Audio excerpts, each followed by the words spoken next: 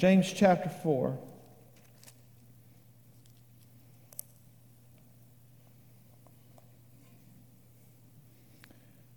We're going to deal with tonight with verses 13 through 17, but I want to read again, beginning in verse 10. James chapter 4, verse 10. Verse 10 says, "Humble yourselves in the sight of the Lord, and he shall lift you up. Speak not evil one of another, brethren. He that speaks evil of his brother and judges his brother speaks evil of the law and judges the law. But if you judge the law, you are not a doer of the law, but a judge. There's one lawgiver who is able to save and to destroy. Who are you that judge another?" We covered that last week. "Go now, you that say, today or tomorrow we will go into such a city and continue there a year and buy and sell and get gain. Whereas you know not what shall be on the morrow, for what is your life? It is even a vapor, or like a mist, that appears for a little time and then vanishes away. For that you ought to say, if the Lord will, we shall live and do this or that. But now you rejoice in your boastings," means in your arrogance. How many of you know that arrogance and boasting is the opposite of humility?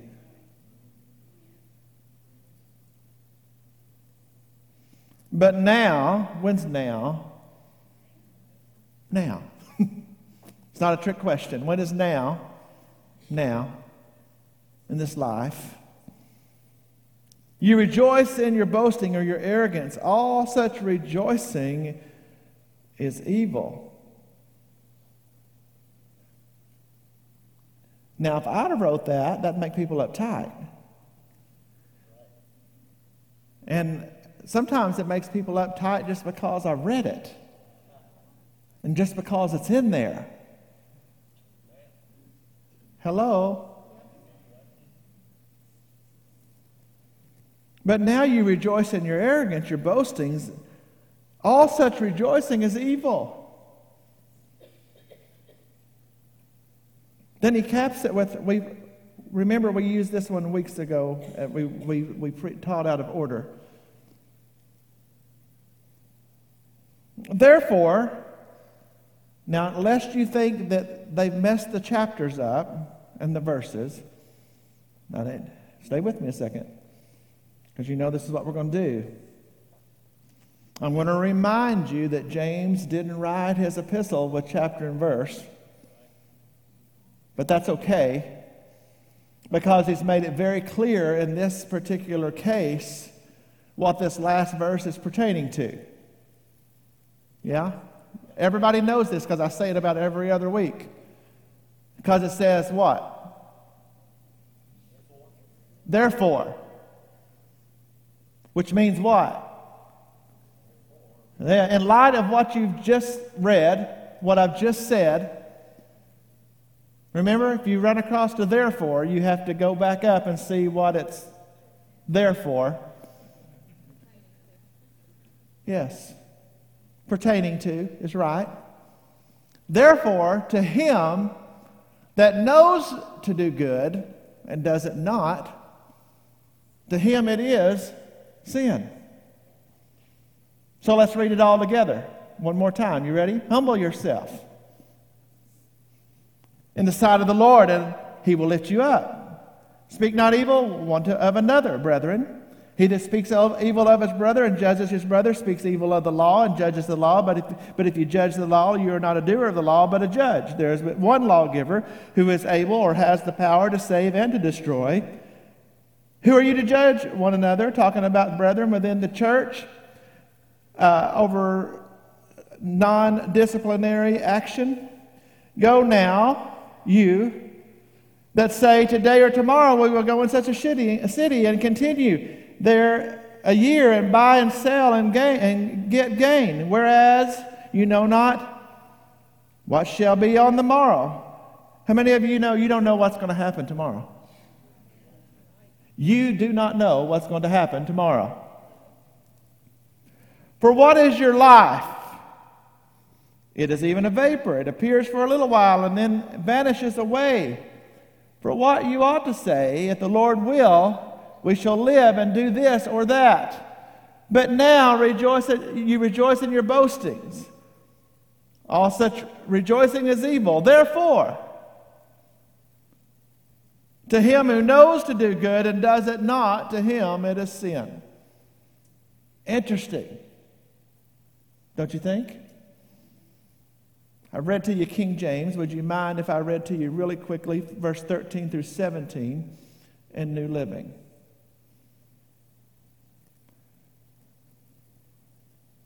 James chapter 4, verse 13. Look here, you who say, today or tomorrow, we are going to a certain town and we stay there a year. We will do business there and make a profit. How do you know what your life will be like tomorrow? Your life is like the morning fog. It's here a little while, then it's gone. What you ought to say is, if the Lord wants us to, we will live and do this or that. Otherwise, you are boasting about your own pretentious plans, and all such boasting is evil. Remember, it is a sin to know what you ought to do and then not to do it. Interesting. Heavenly Father, we thank you for your word. Lord, we ask you now that you would help us, that you would guide us, give us wisdom, give us insight, give us clarity, give us ears to hear, hearts to receive what you would say to your people. We'll thank you for it in Jesus' name. Amen and amen. I just want to start out with a simple statement that we need to get in our spirit very deeply and very quickly. I even addressed it in some things in my own life a few weeks ago when we were talking about humble yourself. Remember when I was telling you about the stress to make it happen as a pastor? And the stress for who we need for this and what do we need to do for that and this and that. And remember we talked about it? And I remember that the Lord told me it was actually 2 Peter chapter 5 and verse 8. You remember, humble yourself under the mighty hand of God and he will exalt you in due season. Remember? It says, casting all your care upon him because he cares for you. Be sober, be vigilant, for your adversary, the devil, walks about as a roaring lion, seeking whom he may devour. James says, humble yourself, and he will lift you up. And you thought, what? And remember we talked about, what does one have to do with the other? It all, again, fits together. That's why we read from 10 all the way through 17 tonight. I'm understanding that whenever you begin to think that you have to plan it all, figure it all out, and make all of your life work, and you've got it planned out. And in fact, in the church world today, one of the big things with pastors is a 5-year and a 10-year plan, which I laugh at because I don't know what I'm doing day after tomorrow, right. Much less 5 years, 10 years from now. I don't have a 5-year plan. Right. I just plan to live 5 years, Lord willing. Come on, somebody. Amen. Catch up with me. And so let me tell you something as a believer, it goes entirely contrary to most of what is taught in the church world today. We may give some lip service to this statement every now and then, but really, listen to me. Your life, if you're a believer, a follower of Jesus Christ, your life is not your own. Let me say it again. Your life, that's scripture. Your life is not your own. Why? Because you've been bought with a price. Your life is not your own.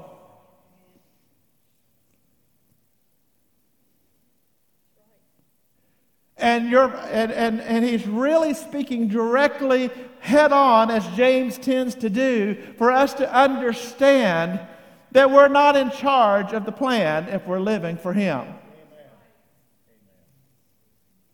It's completely contrary to what we push, to what we teach, whether overtly or covertly. It's contrary. Now, I can point it out because almost without exception, when we raise our children now and we get them about 10th grade, we start talking about future plans, sometimes a little earlier, but we really start talking about future plans. And we've even come to the place where everybody's future plans is degrees, advanced degrees, and making lots of money. We don't think anybody's child anymore is called to live a humble life or to live a life of service or I think you get the picture. Well, I could say some things that just mess the world up right now. I think I'll go ahead and say it. If you want to know why we have hundreds of billions of dollars in useless student loans that is breaking this country, that we're in a fight over right now, it's because we pushed all these people to get degrees and then threw money at them for worthless pieces of paper when they never consulted God about the plan for their life. That's what's happened. We all love to quote Jeremiah 29:11. What does it say? I know the plans I have for you, saith the Lord. Now that's a promise, and that's an outstanding statement. And God does have a plan for your life. Every one of us, God has a plan for it. Have we ever consulted Him about what it might be? Or are we presumptuous and pretentious? That's the right question. Now, anytime I quote anything about Jeremiah 29:11, I'm curious, did it ever occur to anyone if you read a little further, that God's plan for them in this context was 70 years of Babylonian captivity?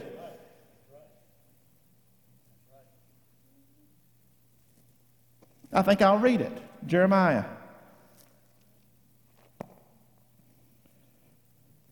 For I know the thoughts that I have towards you, says the Lord, thoughts of peace, not of evil, to give you an expected end.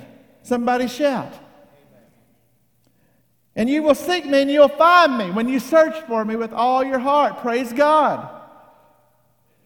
And I will be found of you, says the Lord, and I will turn away from your captivity. Oh, there it is. And I will gather you from all the nations, from all the places where I have driven you, says the Lord. And I will bring you again into the place where I have caused you to be carried away captive. For I know the plans, the thoughts I have for you, saith the Lord.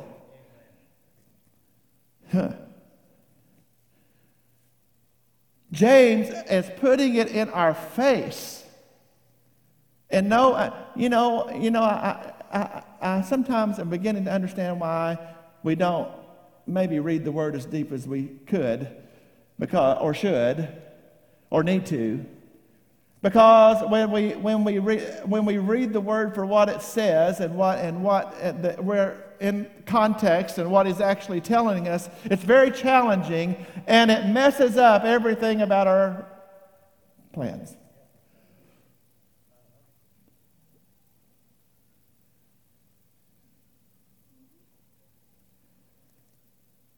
We forget that God said things like this. For my plans, my ways are higher than your ways. And my thoughts are higher than your thoughts. We've got it all figured out. Now, lest we get too far down the track and somebody begins to wonder if God doesn't expect us to live a willy-nilly life and que sera, sera, whatever will be, that's not scriptural either. What does he expect? What does he say in the... Well, let's just stick with Jeremiah just a second. I know the thoughts I have for you, says the Lord. Thoughts of peace, not of evil, to give you an expected end. Then you shall call upon me, and you shall go and pray to me, and I will hearken to you, and you shall seek me, and you shall find me when you search for me with all of your heart. The seeking leads to the finding. Can I help somebody? Can I help somebody? Can I help somebody? The seeking brings the finding. The knocking brings the opening. The searching brings the finding. You find God's plan for your life not at the high school counselor's office. That's not where you find the plan for your life. And man, I can upset the world because I know how I am, and because I think everybody should do what I tell them.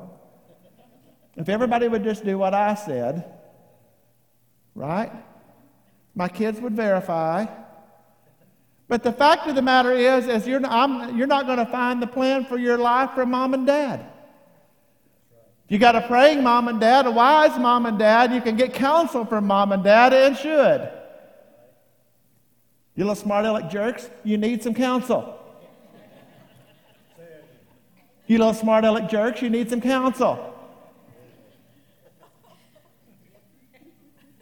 That gave everybody in this room almost the opportunity to say amen. But you're not going to find your plan with anyone else. You find your plan when you ask God and you seek His wisdom and you seek His way and you seek your path, and when you ask Him. Now let's stop a second. We're going to talk about the will of God, the providence of God, the plans of God, how to miss those. So we're going to do all that in the next 3 hours, so just relax.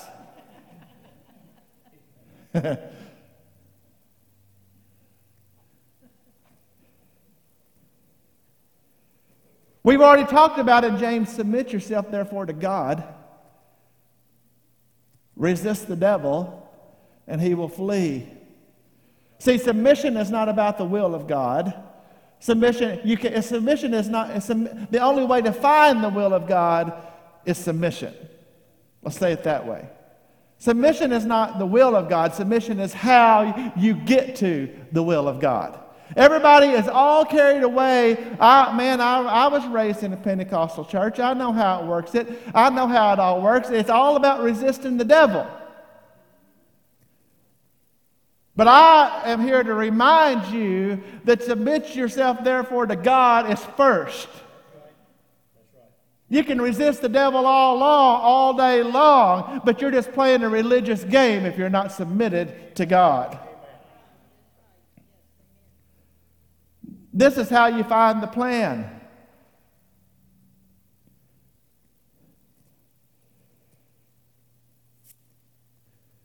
Let me describe a few things for you. How many of you know it was God's will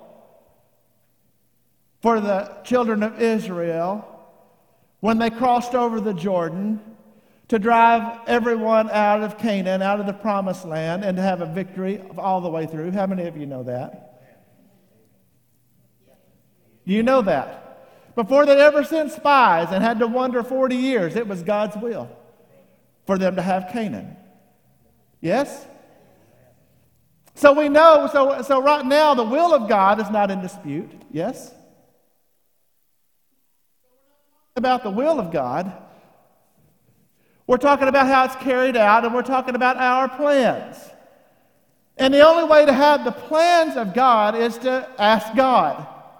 We know that when they went across the Jordan, the first place they arrived at was a great fortified city called Jericho. Yes? High walls, impenetrable. Said that you could race chariots side by side on the top of the walls. Yes? And so they called in air support, and they called in the Navy. No, they didn't have a moat. They called in the Black Hawk helicopters, and then they called in F-16. They sent a few from the aircraft carriers out on the sea. They sent a few of that stuff in, and they loosened it all up first. Yeah, that's the New King James. No. We know that's not what happened. We know that's not what happened. In fact, what happened made absolutely, positively zero sense. And had Joshua not done one thing, it's not the way it would have happened, and it would have not transpired the way it did. And what happened was Joshua went to God and said, "What do I do? What do other armies do?" And God says, keep your mouth shut and march around the wall. Do it day after day. And on the last day, do it 7 times. And at the end of it, whenever we give you the cue, they're going to blow the trumpets. You're all going to shout the great shout, and the walls are going to fall down flat. Well, can't you hear it? You get back to camp. Sister Joshua says, "What did y'all do today?" He said, "We marched around the walls." Second day, "What did y'all do today?" "Well, we just marched." You know? But he had the plan. We'll speed it up. We know that when Joshua inquired of God, God gave him the plan. He followed the plan, and God done exactly what he said he was going to do. They were utterly defeated. The only thing spared, Rahab and her family, because she obeyed the things that they were asked to do with the scarlet thread. Yes? The great fortified city. We know that the next town up was nothing. The next town up, little place called Ai. No walls, no great fortification, not that many men to take hold of. So what did Israel, Joshua lead? What did they do? They just went in and were going to handle it. And guess what happened? They were utterly defeated. Ran back in retreat with their tail between their legs. At a place that should have been in the natural, no problem whatsoever. But the problem, we know about Achan's sin and all of that. That's a whole other story. The problem of the defeat was they didn't ask God what to do. See, they thought because they had such a great victory at Jericho, this great walled city, that seemed reasonable just to do what we planned on the next one. And what they forgot and what we forget is every victory we ever have is because God has wrought it to us. When we get in obedience, I'll remind you as I do week after week, month after month, that the power of God is in obedience. The power of God is in obedience. And we get in a mess because we make all of these plans and we never ask God. I've done that. And I've always had to pay for it. Always. And the times that I can think of the major times that I've bothered to ask him, the major things he does. Hello, somebody. I'm telling you, he has a plan for your life. And I am telling you, when you hold your plans so tight that God cannot work in them, that you left no room for him, that James is telling you that when you have this long-term plan that you never asked him about, that he's telling you straight up that it's evil. And he said, I've told you what to do, and those who know what to do and they do not do it, to them it is sin. Oh. Have you ever been there? Well, I have. And much like Joshua, when I consult God, I have great victories.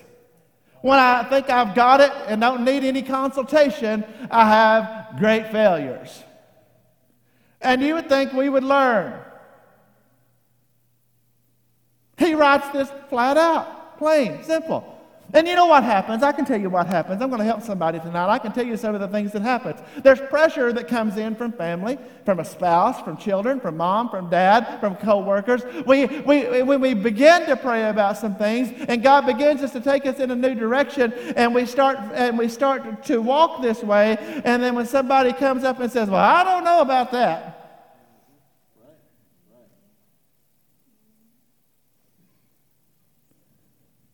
We have some of our greatest defeats because we don't ask God. Simply because we do not ask him. I got to hurry because I need you to know something real quick. God has a will, and a perfect will. For you. For mankind. And he said, don't get stuck here because I don't have time to teach you tonight. We're just on the way by. You need to understand that God's perfect will, God's will, period, is not always played out. Everybody thinks he's God, he's sovereign. When you get to thinking about, well, you know, if it's here, let me help you because you've heard stuff like this, and this is where it needs to be plugged in, and it'll help you just hear what we're talking about. You hear people say dumb things like, well, if that's meant to be, it'll be. No, God doesn't operate on chance. Well, if it's if it's God's will, it'll happen. That is a lie. I'm going to say it again. Well, if it's God's will, it'll happen. That is a lie. Well, it got quiet. Told you I don't have time to park here very long. But let me tell you something about how I can prove that. Because if God is not willing that any should perish, but that all should come to repentance. Every man of Adam's race, it is God's will to save, no matter what John Calvin wrote. Because the Bible says that salvation is for whosoever will. And it tells you that he's not willing that any should perish. It is God's will for everyone to accept the atoning sacrifice of Jesus Christ. But obviously, most do not. God's will is not always carried out. If God's will was always carried out, there would never be or never have been a single act of disobedience. Have you ever thought about it? Not even the first bite. It was not God's will for there to be a fall of man.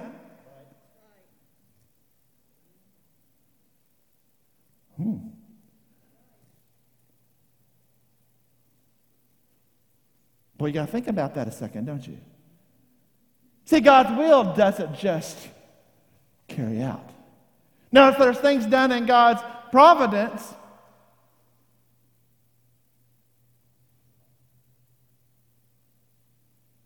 in God's providence, every man, woman, boy, and girl on this earth is breathing in his air right now, whether they love him, hate him, or don't even think he exists. In His providence, the birds don't have to think about how they're going to get fed.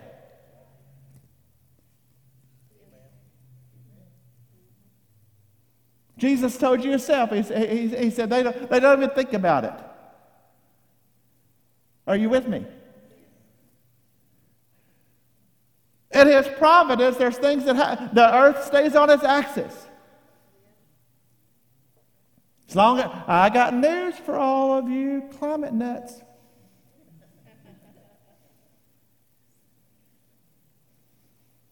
As long as things remain, there'll be seed time and harvest. But God's will is not always carried out. It was God's will that they go into the promised land when he told them. They didn't have to wander for 40 years.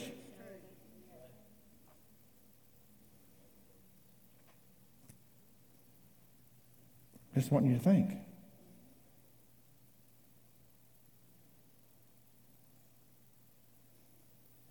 I think sometimes, no, I can do, I'll just go ahead and say it. I know sometimes this is how it is because I've done it.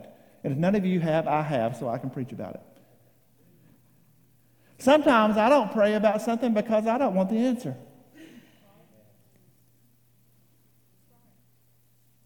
Well, since y'all are more spiritual than me, let me. How many of you have not asked your boss for something because you didn't want to know the answer? Or not ask mom and dad for something because you don't want the answer? You don't want to know. None of you? Just a few of you?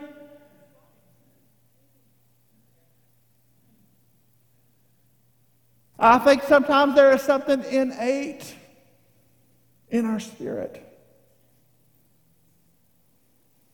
that we don't pray about it because we know if we ask him, he's going to tell us. And we're going to change our plans. And we're on track for that first $1 million.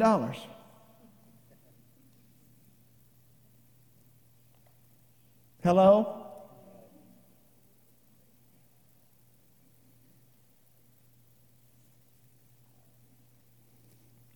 James says, we ought not say, I'm going over here and do this for a year. Or do that for a year. But rather we should say, if the Lord wills, I will. He said, what is your life? I'll remind you that there was a time that Paul wanted to go to Asia to evangelize. Now that has to be God's will. Has to be.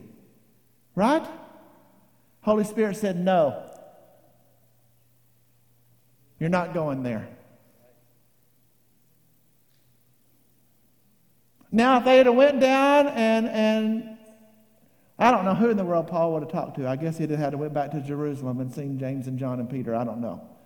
And said, can't you hear the conversation? Well, I really wanted to go to Asia, but I'm not really sure I should do. I've prayed about it.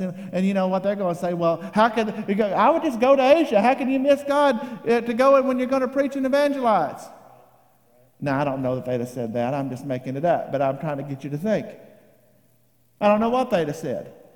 Hopefully they'd have said, you better seek God and listen to him. I suspect they would have. What I'm trying to get you to say, if Paul would have pressed ahead, it would have been presumptuous. And if he'd have got over there and got half killed, he couldn't have bellyached to God. Why did God let this happen to me? It's a good teaching. Well, God let it happen to you because you never asked him. And he's not under any obligation to your disobedience. Well, that comes as quite a shock.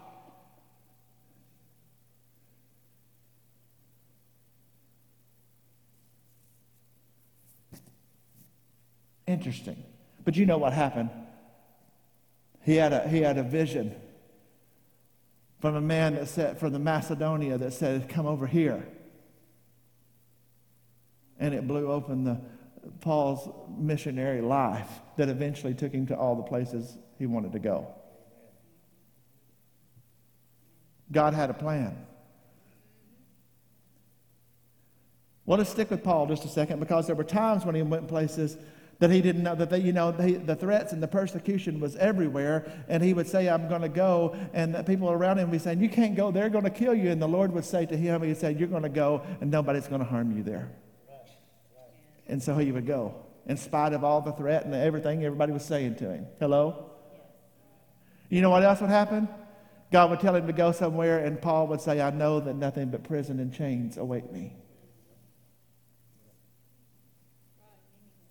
And guess what? God had told him to go. Paul obeyed. And he went. And chains and prison awaited him.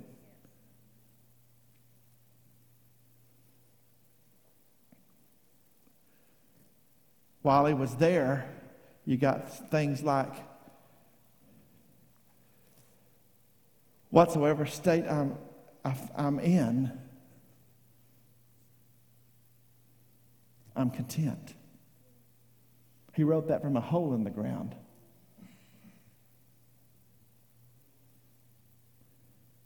I've had all I can eat, I've had everything, and I've had nothing. And I've learned, whatever state I'm in, to be content. From a hole in the ground, he wrote, listen, boy, this is a mess with people's church world. From a hole in the ground, Paul wrote, but I can do all things through Christ who strengthens me. Now, he didn't write that from Mars Hill or the pinnacle of success. He wrote that from a hole in the ground. Right in the center of God's will. There's just no telling where God's will might take you. That's why we're afraid to ask for it sometimes. Sometimes if you ask for and receive and follow God's will, it'll take you to Southeast Texas.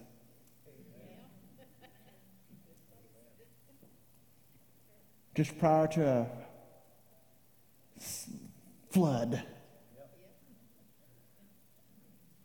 And you'll say stupid things while you're standing out on this very parking lot talking to somebody calls when you're standing in waist-deep water in your brand new building. Really?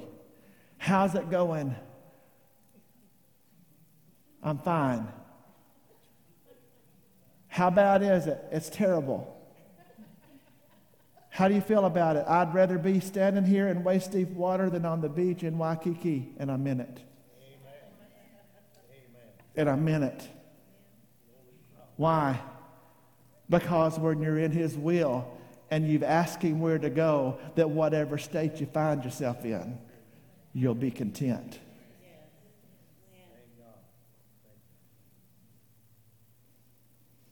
It'll save you a lot of heartache and a lot of suffering if you'll ask Him. And it's amazing. It'll save you a lot of heartache and a lot of suffering, and it may take you a place where there's a lot of heartache and a lot of suffering.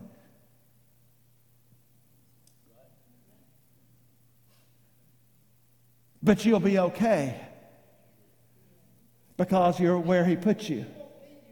He won't leave you there. What would it be? What would Dachau have been without Corrie ten Boom?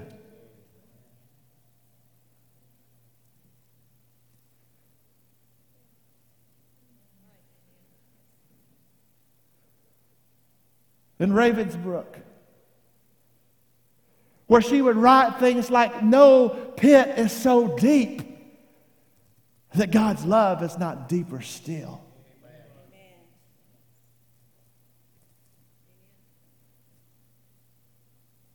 He said, you're not making me want to pray.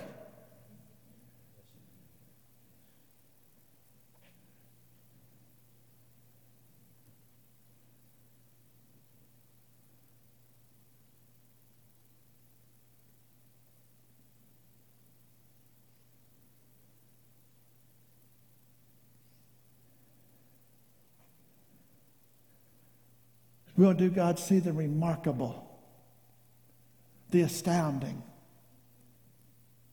the things that you would not believe had He told you. When we surrender our lives to His will. That whether it takes me to the pinnacles of recognition and success, or whether it takes me to the armpit of a foreign country, just for somebody in the remote wilderness to hear His name. Life is a vapor, just a mist. And this side is not even worthy to be compared to what's to come.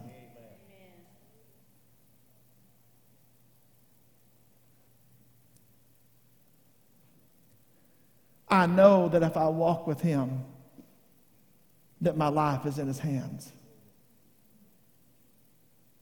I don't want to take my life in my own hands anymore.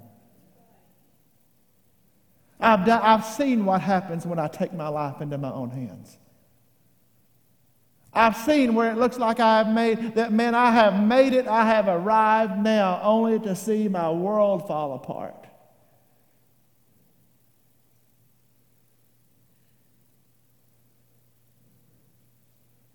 My life is in His hands. And James is telling us, He's not saying you don't have dreams and you don't have plans. He's saying submit your dreams and your plans to God. And say if He wills. Be willing to stop on a dime 30 years in and walk away because He asks you to. That's what I thought. That's what it takes. That's what it takes.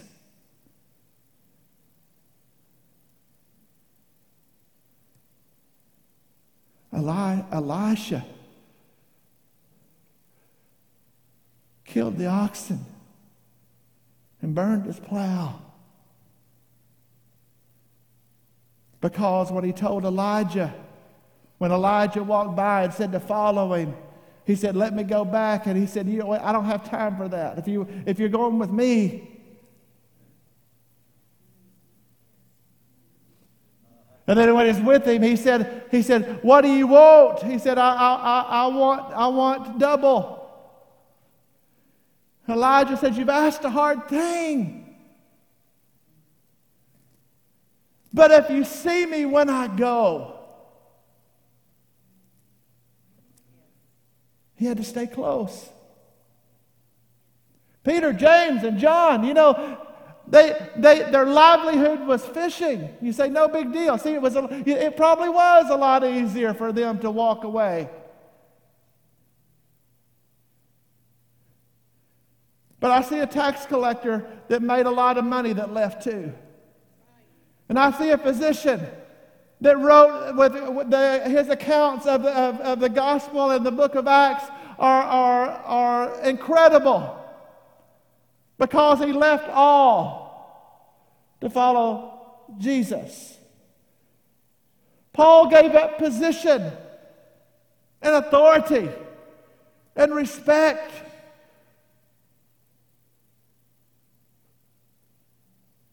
for a completely unknown.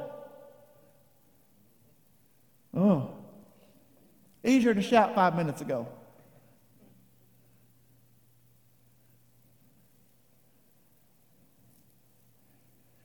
He tells us if we stick to our, it really messing with me too. See, he tells us if we stick to our plans without asking, he calls it evil. And tells you and describes what we do. See, humble yourself.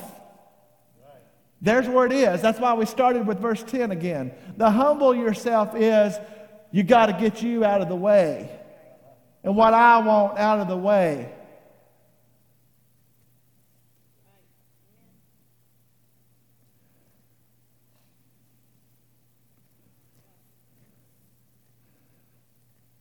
Well, old Lanny Wolf, he wrote some stuff one time. Take my houses, my land. Take my dreams, take my plans. Take the dearest thing to me, if that's how it must be. You know, realize that encapsulates what he's asking for. You don't believe that? Look at when the rich young ruler came to Jesus. He said, I want to follow you. I want to be one of your disciples. I want to be one of you. He said, sell everything you own. He said, it broke his heart. He didn't want to.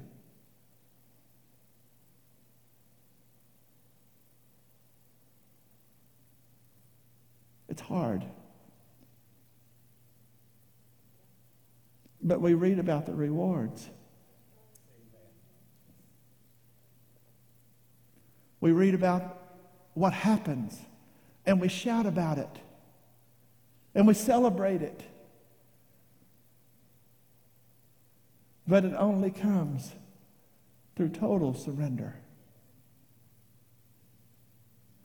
And literally putting my plans in his hands.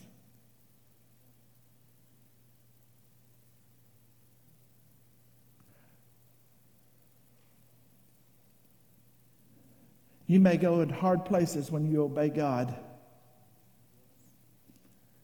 and face hard situations when you obey God.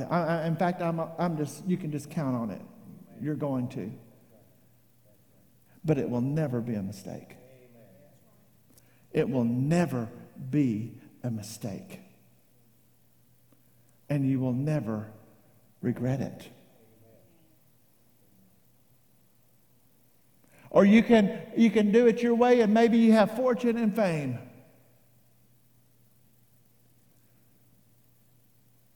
And die with a lifetime of regret on your shoulders and in your mouth.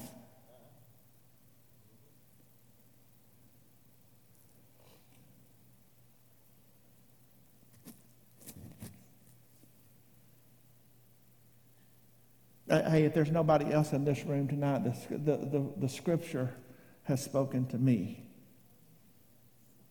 and is speaking to me.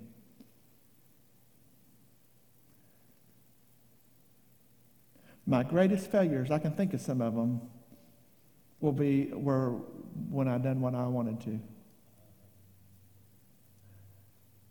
One in particular, one of my greatest public failures,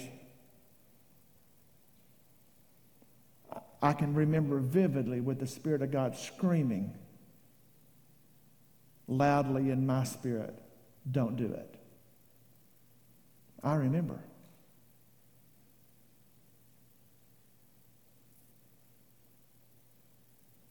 It cost me everything except my wife and children and my home. Everything else. It cost me everything. It cost me my business, my cars, my bank accounts, my standing, my reputation, my pride. It cost me everything. Was it a sinful deal? Well, not what we would think of as sinful, but according to James it was. According to James it was evil. And then to those who know to do and do it not. The Holy Spirit was screaming at me. Right in my face. It wasn't even bashful. It wasn't. The Spirit is gentle. He's a dove, but he knows how to make himself known. He knows how to be loud. Pumping the brakes. And I did it anyway. It cost me everything. Then I can remember the times I've done it right. I can describe those two things in 2 minutes. Won't take long. No, I can give you an example. And it's not anything other than what it is. It's no brag, it's no slam on anybody else that's done it any different and face the results. I've been married twice. My first wife passed away. I don't like to say my first wife. That says something different. My late wife passed away in 2015. Then, of course, now Heather. And so I've been married twice. And I've dated exactly 2 people. Exactly 2 people.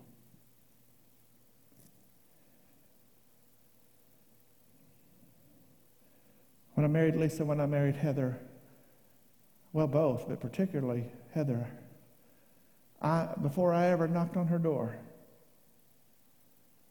before she even knew I was anything other than her former landlord from a few years before that, I knew that I knew that I knew that I knew that I knew what God had said, and that before she ever even agreed to a date, she was agreeing to a marriage. What am I saying? I'm saying you can know. You can know. Now, I'm not just talking about getting married, who in the right, and what. You can know.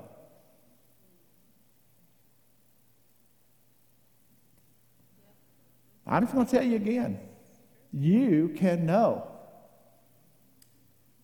You can know about marriage. You can know about where you're supposed to work. You can know about where you're supposed to go. You can know. Not only can you know, He wants you to know. And it'll save you a lifetime of heartache and apology and repentance.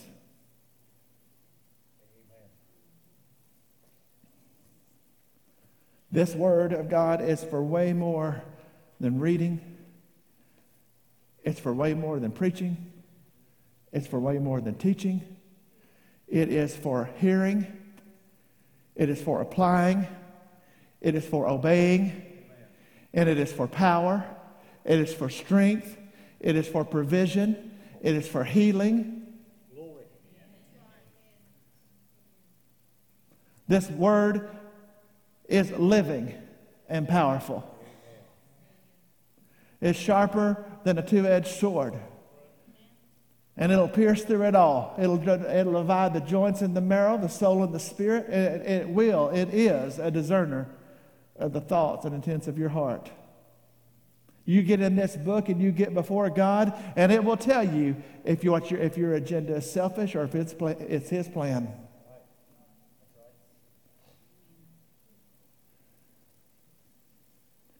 It's for living.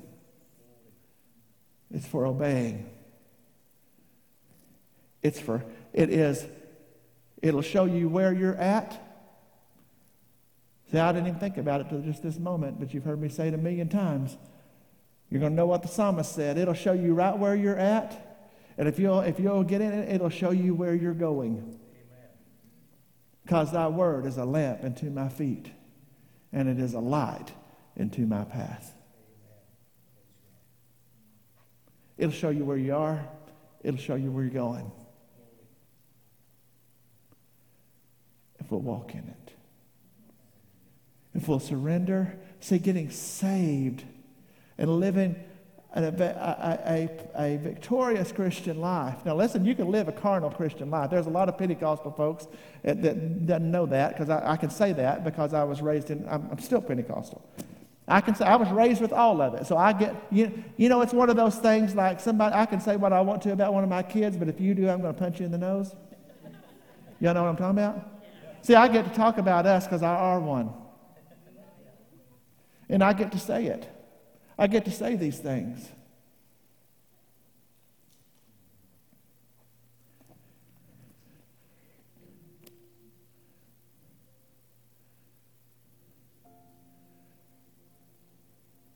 There's life in this book. And there's life with His Spirit.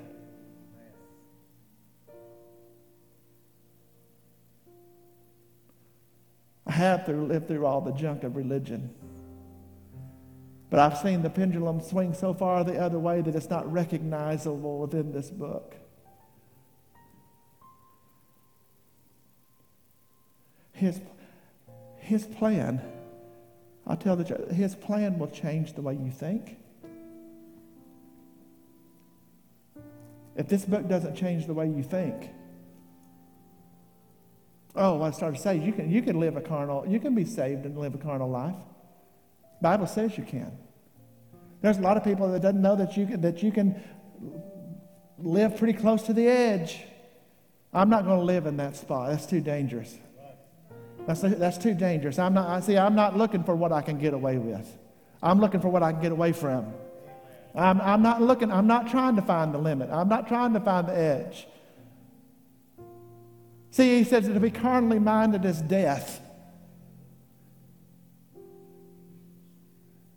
I don't want to put myself in opposition to God and still just barely make heaven.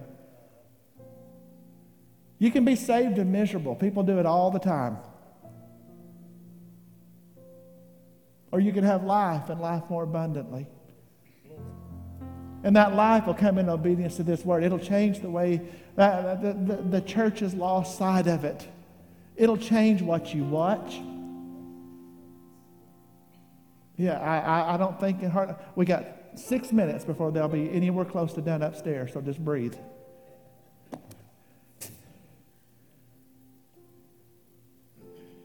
If it doesn't, and I'll just talk about me because it took a long time to come here. I don't tell you where to go, to what to watch on TV. I don't tell you any of that stuff.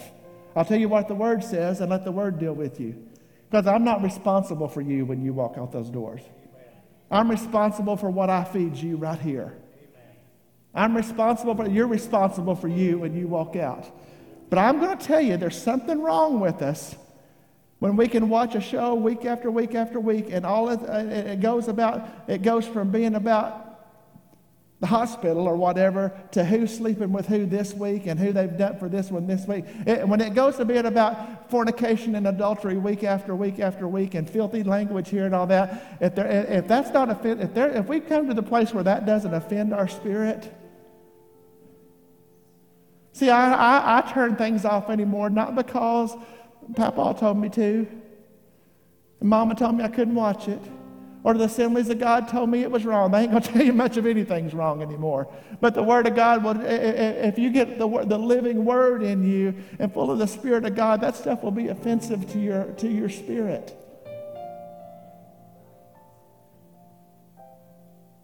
And our kids watch all this stuff and watch us watch all this stuff, and then we're shocked whenever they don't believe anything we say in the church house. They're shocked. Don't be shocked.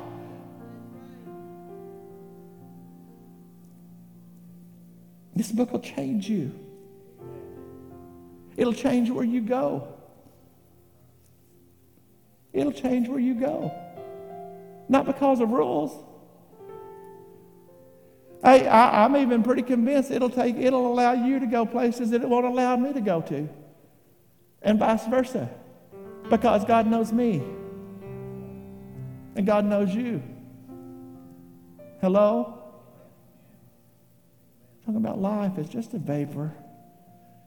And our boasting shouldn't be in our plans, and it shouldn't be in our liberty either.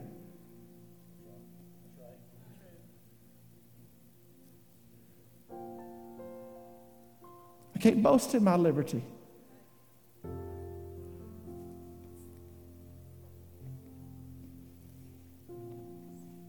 I could say something. I better at least leave it alone. I'll give you an example. Well, somebody will think I'm saying more than I'm saying. Well, I'll just go ahead and say it. It's just an example. Since I was prodded by two people over here. But this is what, just take it where it's at. My understanding is that they have fantastic hamburgers down here at this daiquiri joint now. Have a trailer out front. Now they moved inside, and I told Michelle, I said I can't go till they change the signs or whatever. Well, not because I think I'm going to go to hell if I walk in. I don't. I wrote some things down. I thought, I might, if you see it this week, you'll know what's coming. What does it say? What does it really mean when the Bible says to avoid even the appearance of evil? What does it mean when it says to come out from among them and be ye separate and touch not the unclean thing, and I will receive you? What does it mean? Now, I'm still not talking. I don't care if you go eat a hamburger down there. That's between you and God. And the other day, I'll tell you what, I compromised my convictions because I was hungry.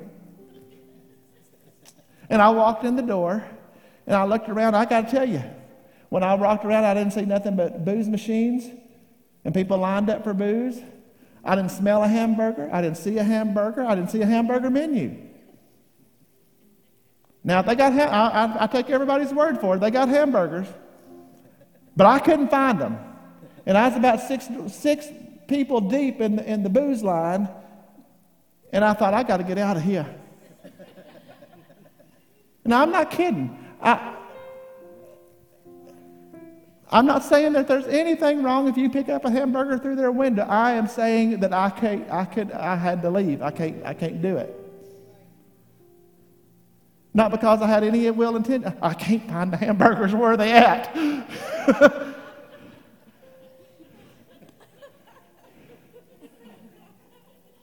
But do you hear me?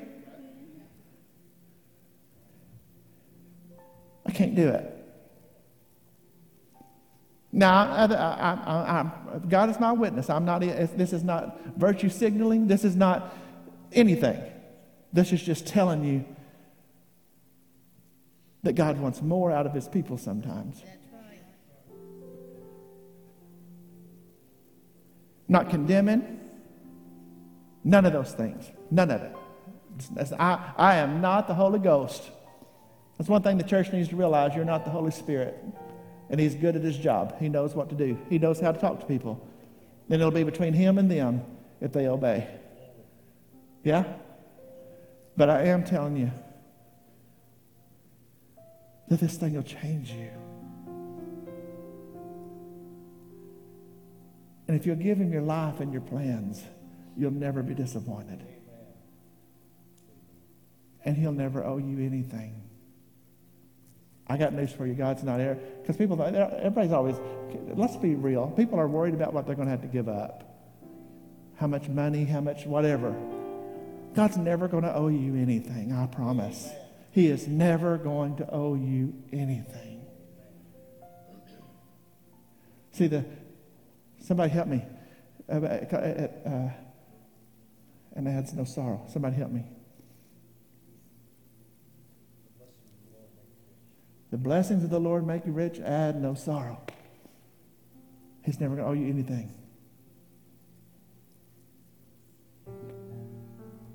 I don't know if he's talked to your heart tonight, but he's talked to mine through his word. He's moving at Mag. He's moving at Mag. Stand with me all over this house. Father, we thank you and love you. Lord, work in us, move in us. And go with us. Give us ears to hear, hearts to receive what you say. All over this house. This is from me. You just talk to one more time. This is what I'm going to do. And just,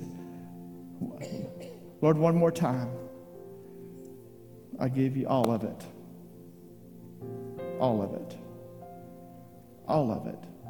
You get it all. I don't want to spend a second doing my own thing.